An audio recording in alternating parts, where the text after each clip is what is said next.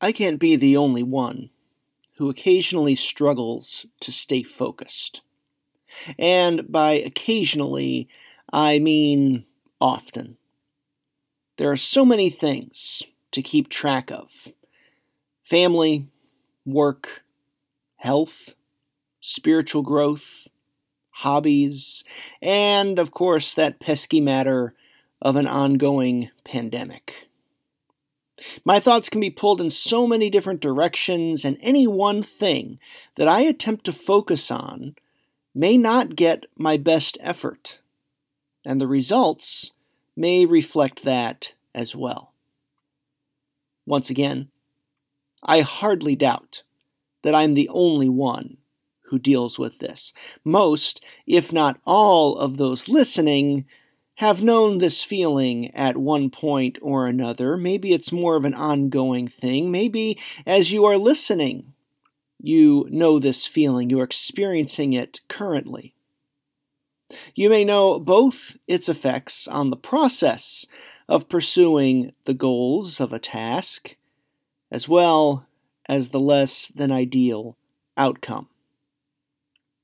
Now, I could spend this entire episode sharing best tips and tricks for how to deal with that. Tips such as making lists, keeping a schedule, having others check in on us, and no doubt, at least some would find that helpful. But I'd rather delve into the core issues underneath. I'd rather spend time talking about the deeper principles that we're striving for when we seek such focus. And all the other stuff, all the lists and such, will flow out of that. Welcome to the Coffee House Contemplative Podcast.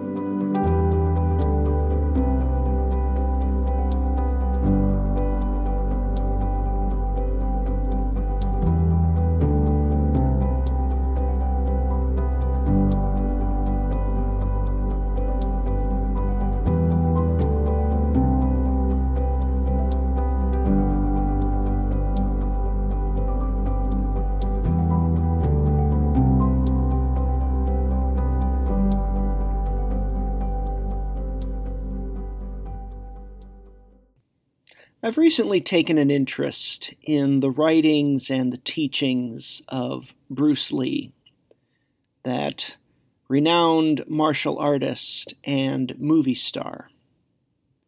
And so recently I've been reading several books to that effect. First off, Be Water, My Friend, by his daughter Shannon, and Zen in the Martial Arts, which incorporates various things that Bruce taught to a particular student.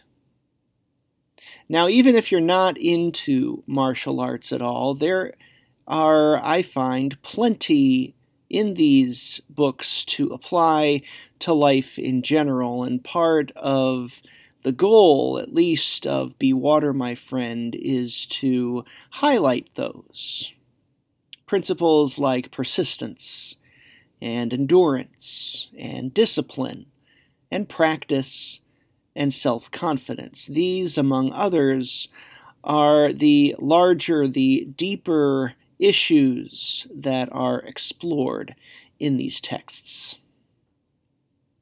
Now, there are two Japanese terms that repeatedly come up in these works.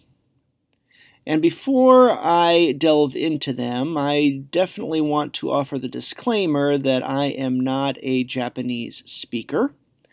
And so those listening may not find my pronunciation up to snuff, and I am just going to acknowledge that before I begin. So, with that being said, the first term that I want to share with you is a term known as kime. Kime, which means a tightened mind. Obviously, this means the opposite of a scattered mind, the type of mind that I brought up in the introduction to this episode, a mind scattered by all kinds of tasks and worries and so on.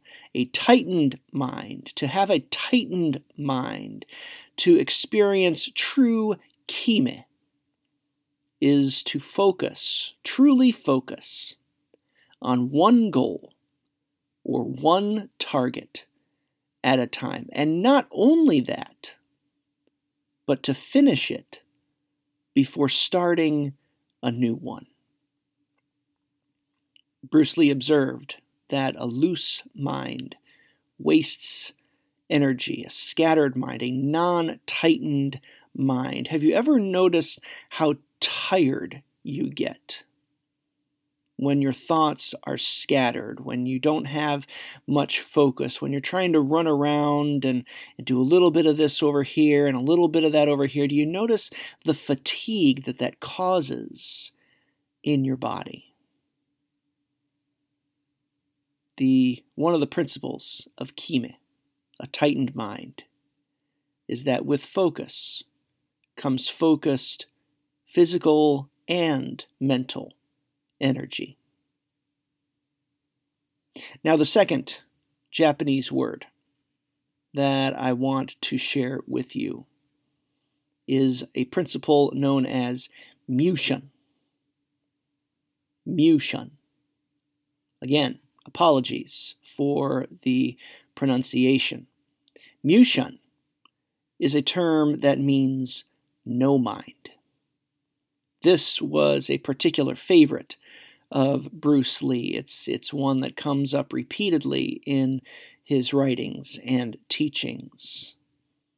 To have no mind is to act without thinking, to act unconsciously, to be free and uninhibited by your thoughts. This is the kind of thing that comes with more practice. The more you practice, the more an act becomes more automatic. We sometimes call this muscle memory.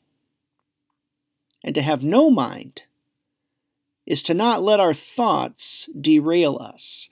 Thinking interrupts our flow. It interrupts the execution. To dwell on how to do it will not let the act itself be as smooth as it could be. To have no mind is to do without thinking. The act is immediate and decisive and instinctive. Now, these two concepts, a tightened mind and no mind, they seem like they might be opposite, or at least somehow opposed to one another. And yet I believe that they do have a relationship, a tightened mind versus no mind. Both of these apply to focusing the mind and body. Both of them apply to blocking out damaging and self-sabotaging thoughts that may get in our way, that may keep us from doing what we wish to do. But there's another trait that these two have in common, and that is the removal of self-consciousness. We could define self-consciousness in a variety of ways. It manifests itself in our lives in a whole lot of different forms. First, we may be self-conscious by dwelling on how we look, on our mere appearance, our physical appearance, how we present ourselves to others. And in a larger sense, self-consciousness applies to the impression that we give to others. And this is not just appearance, it's how we act, how we speak, the beliefs that we are willing to share, And there is also, as a part of self-consciousness, the impression that we want to give ourselves.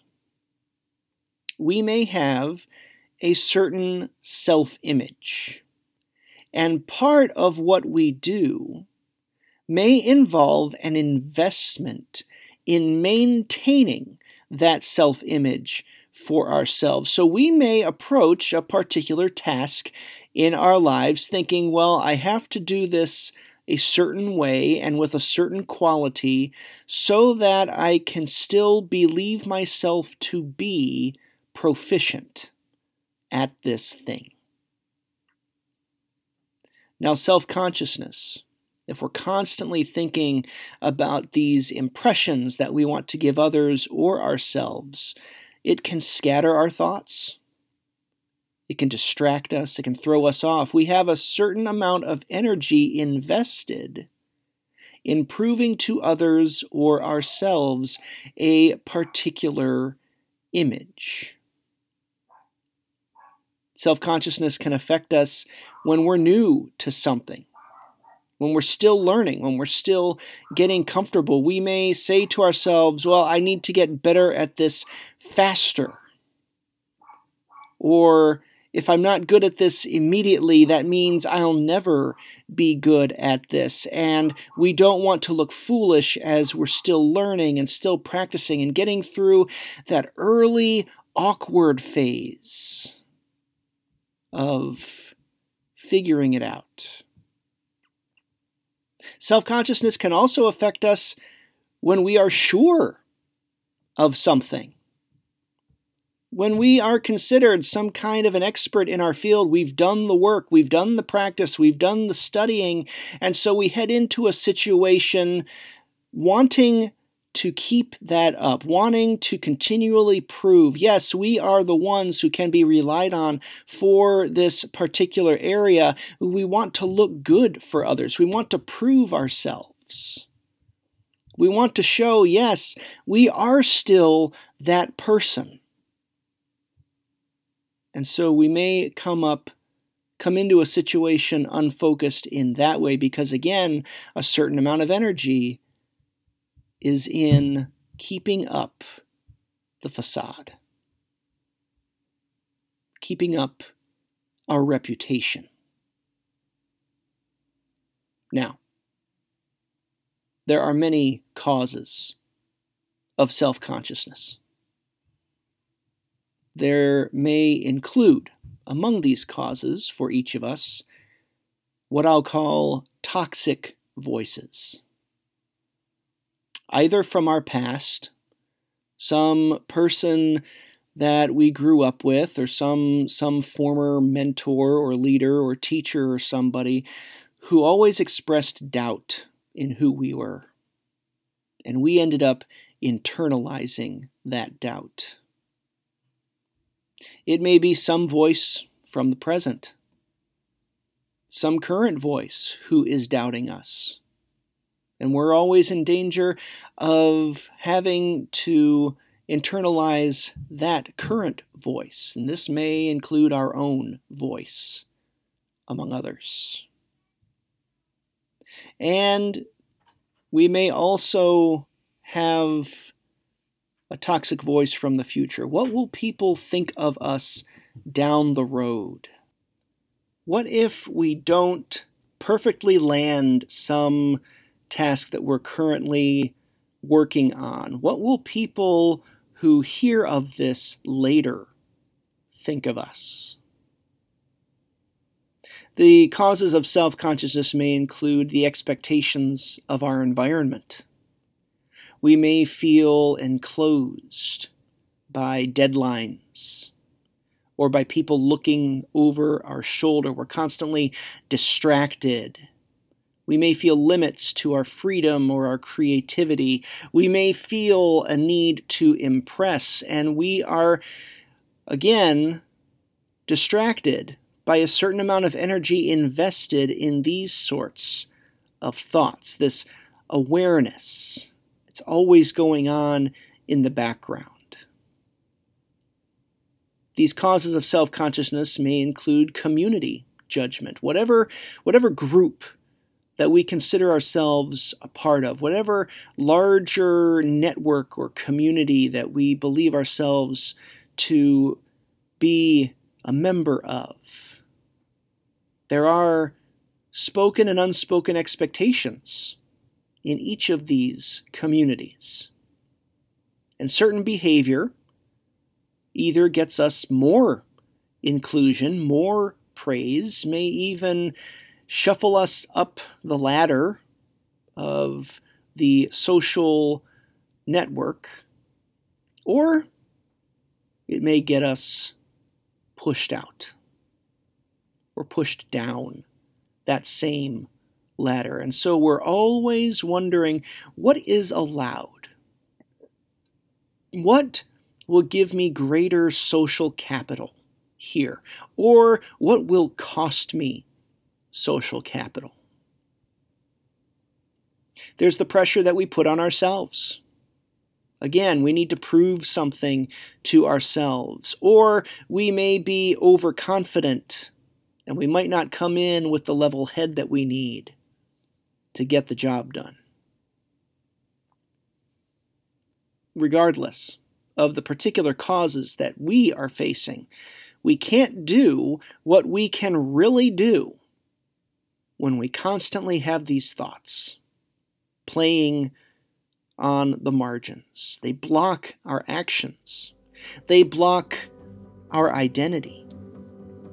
Self-consciousness ends up blocking who and what our self is meant to become.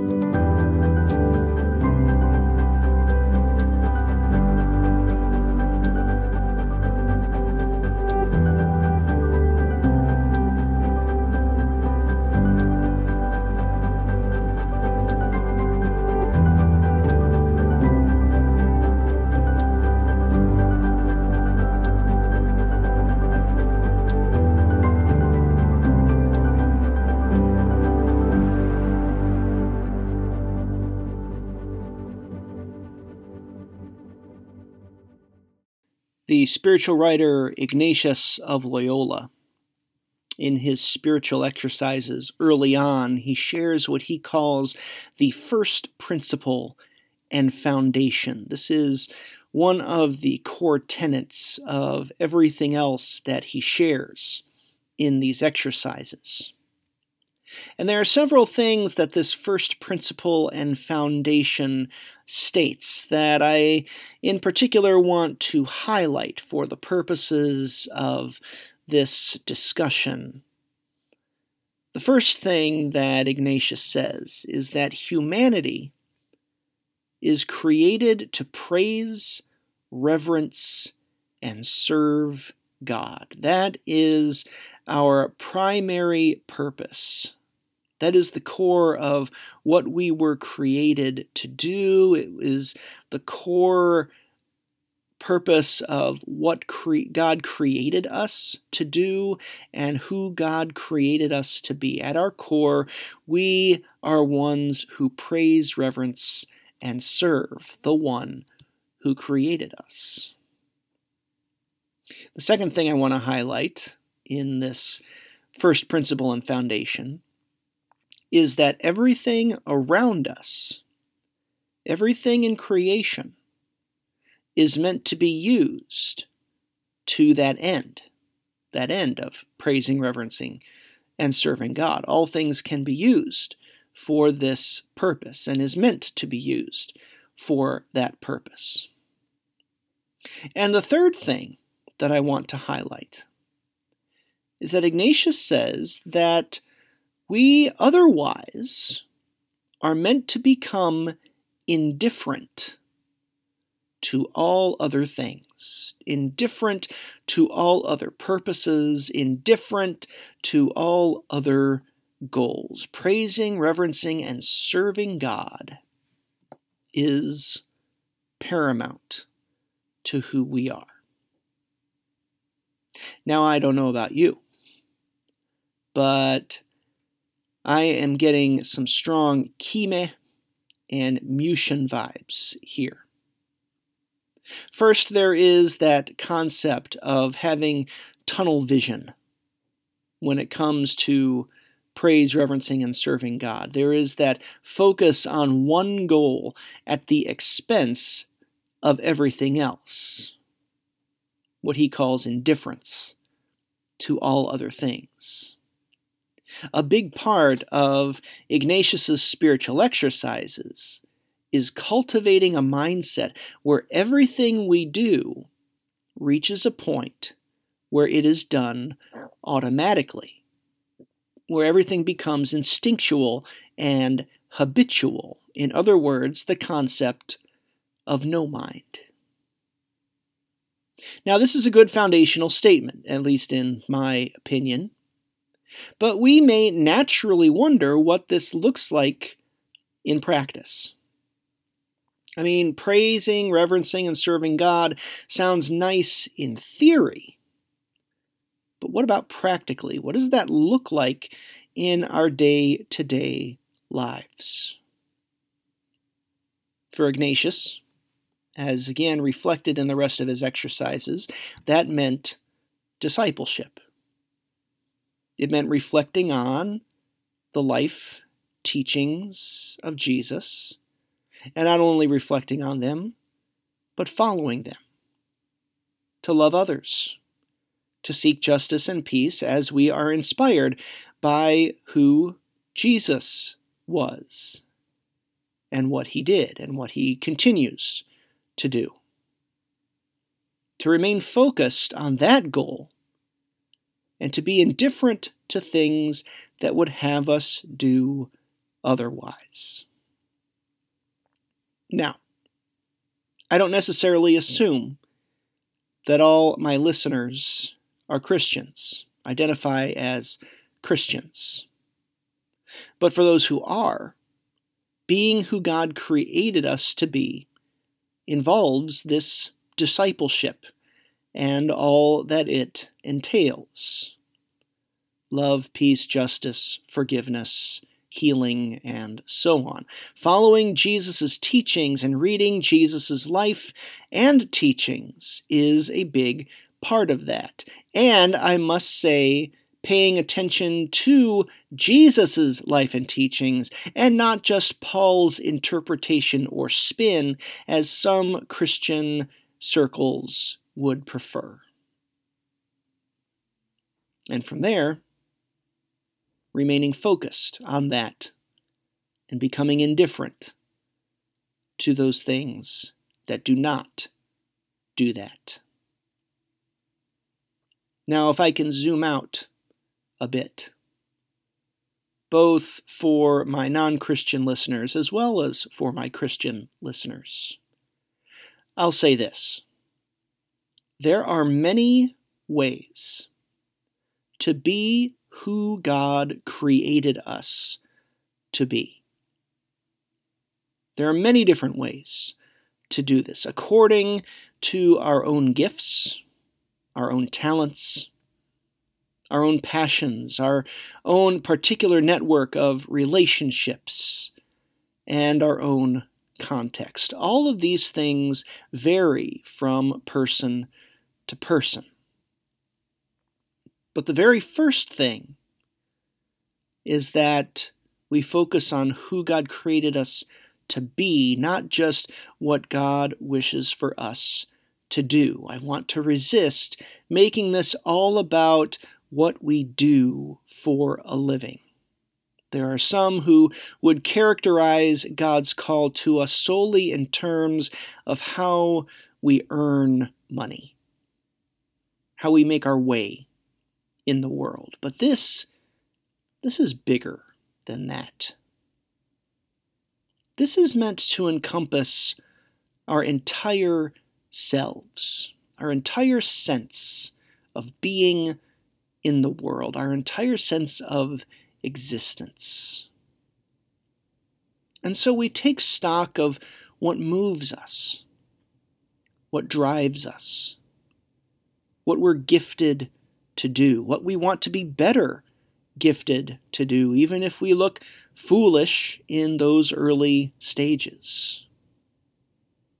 And from here we ask what we need to practice every day to become more instinctive, to become more habitual, to better achieve a state of no mind. There are many ways to praise, reverence, and serve God. This may, from one person to another, include service to others. It may include bringing joy or awareness through art. It may include using our voice, our clout, our privilege to advocate on behalf of others. It may include nurturing relationships with loved ones, paying attention to those closest to us and their needs, and building one another up. Now, some of this already comes naturally to us. At least in some sense, we've already achieved no mind for at least a couple of these things. But other things that I've listed and other things you yourself can come up with, we're still very self-conscious about. There are things we feel awkward or out of our comfort zone about, or we worry about others' opinions. We worry about our own opinions, our own self-image. In these different ways, our identity still has a block. And so we need more practice and more confidence. And in that sense, we need to be about the work of befriending ourselves, of trusting ourselves more, to become less self-conscious by becoming more self-embracing. Now, practice is a big part of this. The more we tighten our minds, the more indifferent we become to what blocks our identity. And the more we pursue that identity through practice every day, the more we achieve no mind. The more we embrace our own identity, the more self-awareness passes away, and the more capable of kime and mushin we can become.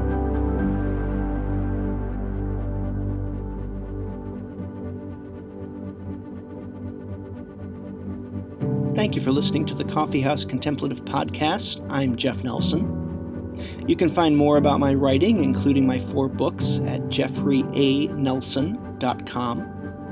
You can also find me on social media, facebook.com/RevJeffNelson, and I'm at Bold Roast Rev on both Twitter and Instagram. Have a great week.